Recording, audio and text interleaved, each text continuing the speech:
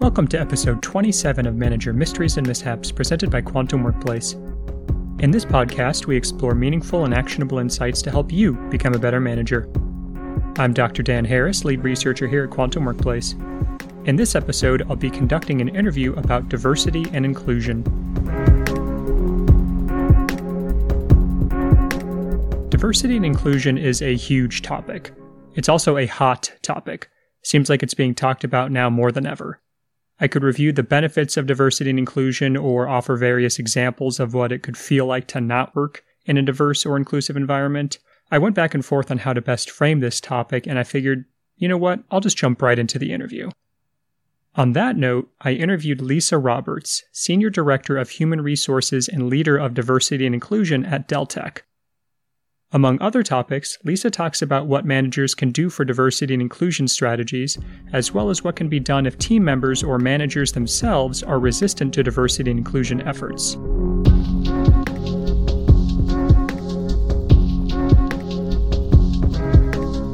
It seems like diversity and inclusion initiatives are becoming more common across organizations. So where do people managers fit into those diversity and inclusion tactics and strategies? So diversity and inclusion is definitely a hot item right now in the world, and I think it is mainly because our world continues to change. And so what worked 20 plus years ago is not going to work as our landscape continues to change. From a diversity and inclusion, I think, one of the heart is our people managers, because what our people managers say and do and foster that type of environment is key to all the other employees getting on board with diversity and inclusion. And as a leader, you have to make sure that you're walking and talking the same message. And you want to make sure as a leader as well that you have a diverse team, because as we know, some of the benefits of having a diverse team is you foster innovation within an organization. It has high returns on your productivity level. People want to come work for an organization that is diverse and they feel like they are included in where the company is heading. I think one of the other things from a diversity perspective is you have a higher level of engagement with employees when you have a more diverse workforce. And so, really from a strategy perspective, the organizations that are trying to be nimble and grow and attract and retain employees are looking to weave in diversity and inclusion as a part of their corporate strategy. It's really going to continue to be a game changer as organizations continue to grow and change. It's one of those things that's going to set people apart in attracting employees when they're trying to hire talent across the world. That our talent is a scarce commodity right now, and with low unemployment rates, it's going to be even more important that organizations find something that makes them just a little bit different. So with all those positives of diversity and inclusion, like fostering innovation, high returns, higher engagement, where do you think that people managers, could be leadership, could be more frontline managers, wherever they might be, just kind of people managers with direct reports, how do you think they fit into the flow of ensuring that those diversity and inclusion strategies take root, take hold to foster that innovation, increase engagement, and so forth?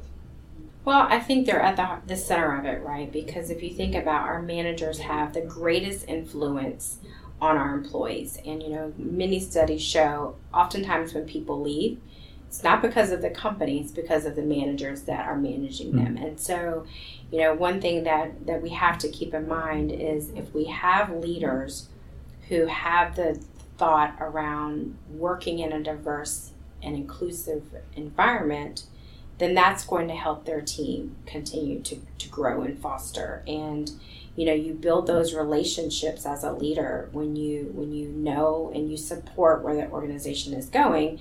So I think that a lot of it has to do with, we can't be successful in any organization until our managers are in alignment or on the same team as the company. And so if we have an organization or we have a leader who is not thinking, of hiring people that are different, whether it's race, whether it's gender, whether it's ethnicity, we're not going to have that innovation, right? And I think, obviously for myself working in a software company, innovation is pretty important. Yeah. And it's the only way that we're going to continue to be able to sell products that mean something to the diverse customers that we have.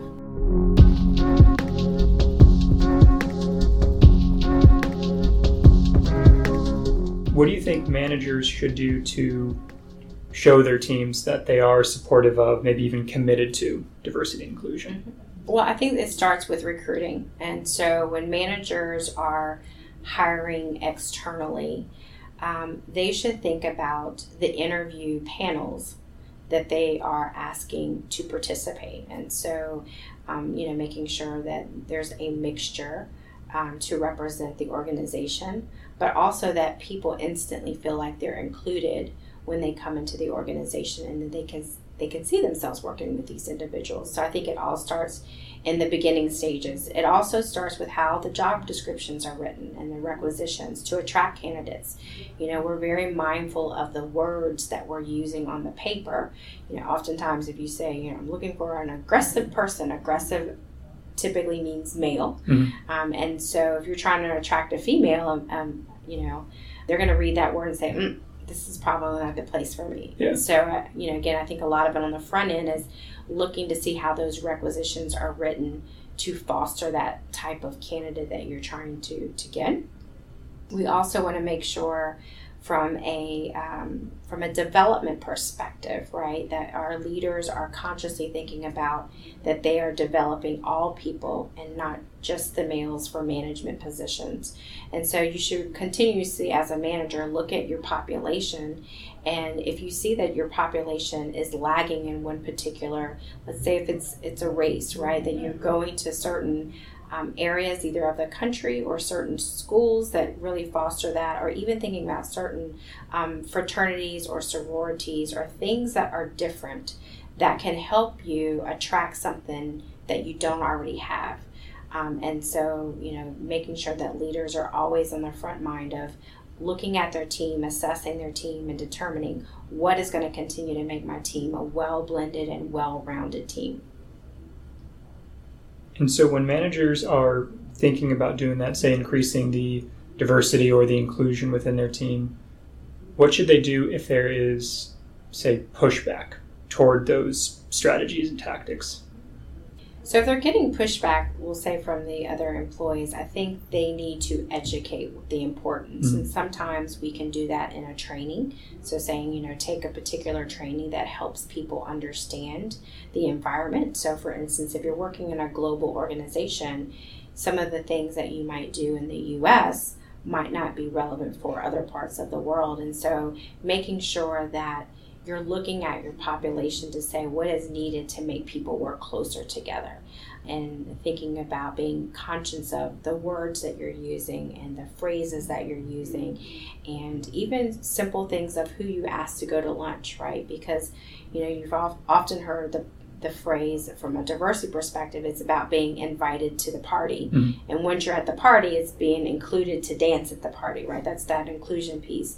And now they're even going further about the belonging, right? Coming and being yourself. So, dancing your heart out, however you want to dance, is that belonging. So from the perspective of really ensuring that as a leader, you're conscious of what you have and what you don't have, so you can continue to build that team out in the pockets that you might be lagging. Because again, as we all know, oftentimes if you're going to an organization, the first thing you do is you go to their website, you look to see who's represented on their executive team, and then you look at yourself and say, do I fit in? And so I think it's very key when you are trying to hire externally that you're representing exactly how the organization looks or where you're trying to go.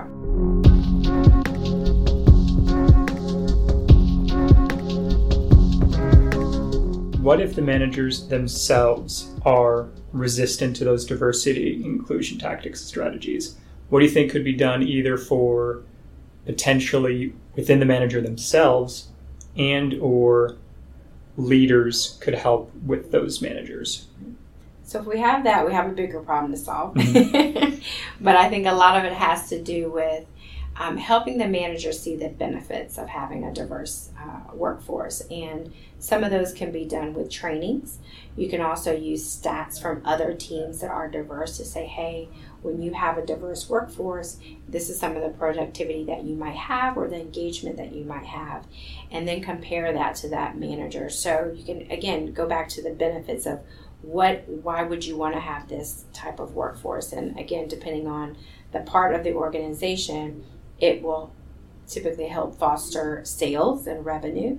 It will help you attract new customers. It will help you retain your employees. So as you start to lay out those benefits for that manager, you almost force them to think, why wouldn't I try something different? Mm-hmm.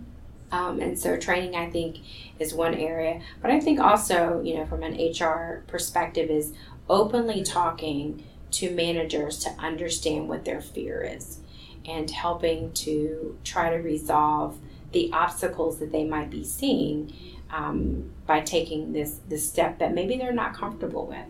And so a lot of times, we are resistant or defensive of change because we're uncertain of what that's going to bring us. And so trying to help them work through that change that we're trying to evolve.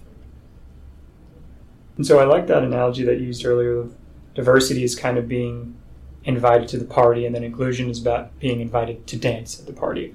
And so there's so much emphasis on often diversity, whether it be at the kind of hiring recruitment stage or just having a more diverse team. What tips or advice or suggestions would you give for creating a more fully realized inclusivity within teams?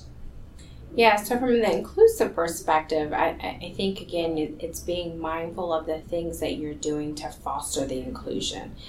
So some of the things that you can do from the inclusion perspective is, and we often have, friends and colleagues that we make relationships at work because there's some level of connection, right? And sometimes, you have these employee resource groups that you develop within the organization. And a lot of times you might not fit into that employee resource group, but you're invited and you see what it's about and you're like, oh, it's not as bad as I thought it was, mm-hmm. right? And so it's about exposing employees to know what else and who else is out in your organization and respecting, that we are all different, but there's a lot of synergies that we have that are similar regardless of our race or our gender or our titles. Mm-hmm. And I think, just about the exposing to employees to know that, you might not be like me, but we have a lot of things in common. Yeah. And so to kind of, making yourself vulnerable and putting yourself out there is one way that people can feel included in different parts of the organization.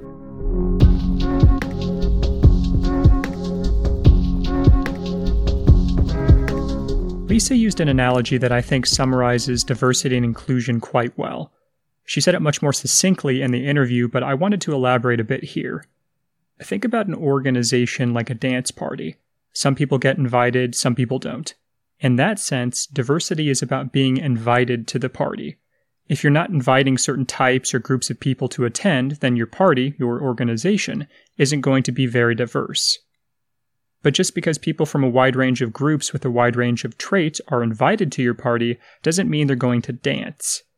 If you're invited to a dance party but you're told you can't dance with everyone else, or you don't feel comfortable dancing, or you don't feel like you're being given the opportunity to dance, then you're not going to dance. You're not going to feel included. So inclusion is being invited to dance. Finally, there is belongingness, feeling like you belong. This is closely related to diversity and inclusion. In the analogy, feeling a sense of belonging is showing up to the party as you are and dancing how you want to dance. That was a lengthy explanation of an otherwise simple analogy, but it showcases the importance of differences, opportunities to be involved, and feeling like you can be yourself at work. And that's it for this episode. Join me next time on Manager Mysteries and Mishaps, where I'll conduct an interview about handling employee turnover. In the meantime, don't forget to subscribe and share with your fellow manager. For more resources to transform the way you manage, check out quantumworkplace.com. Thanks for listening.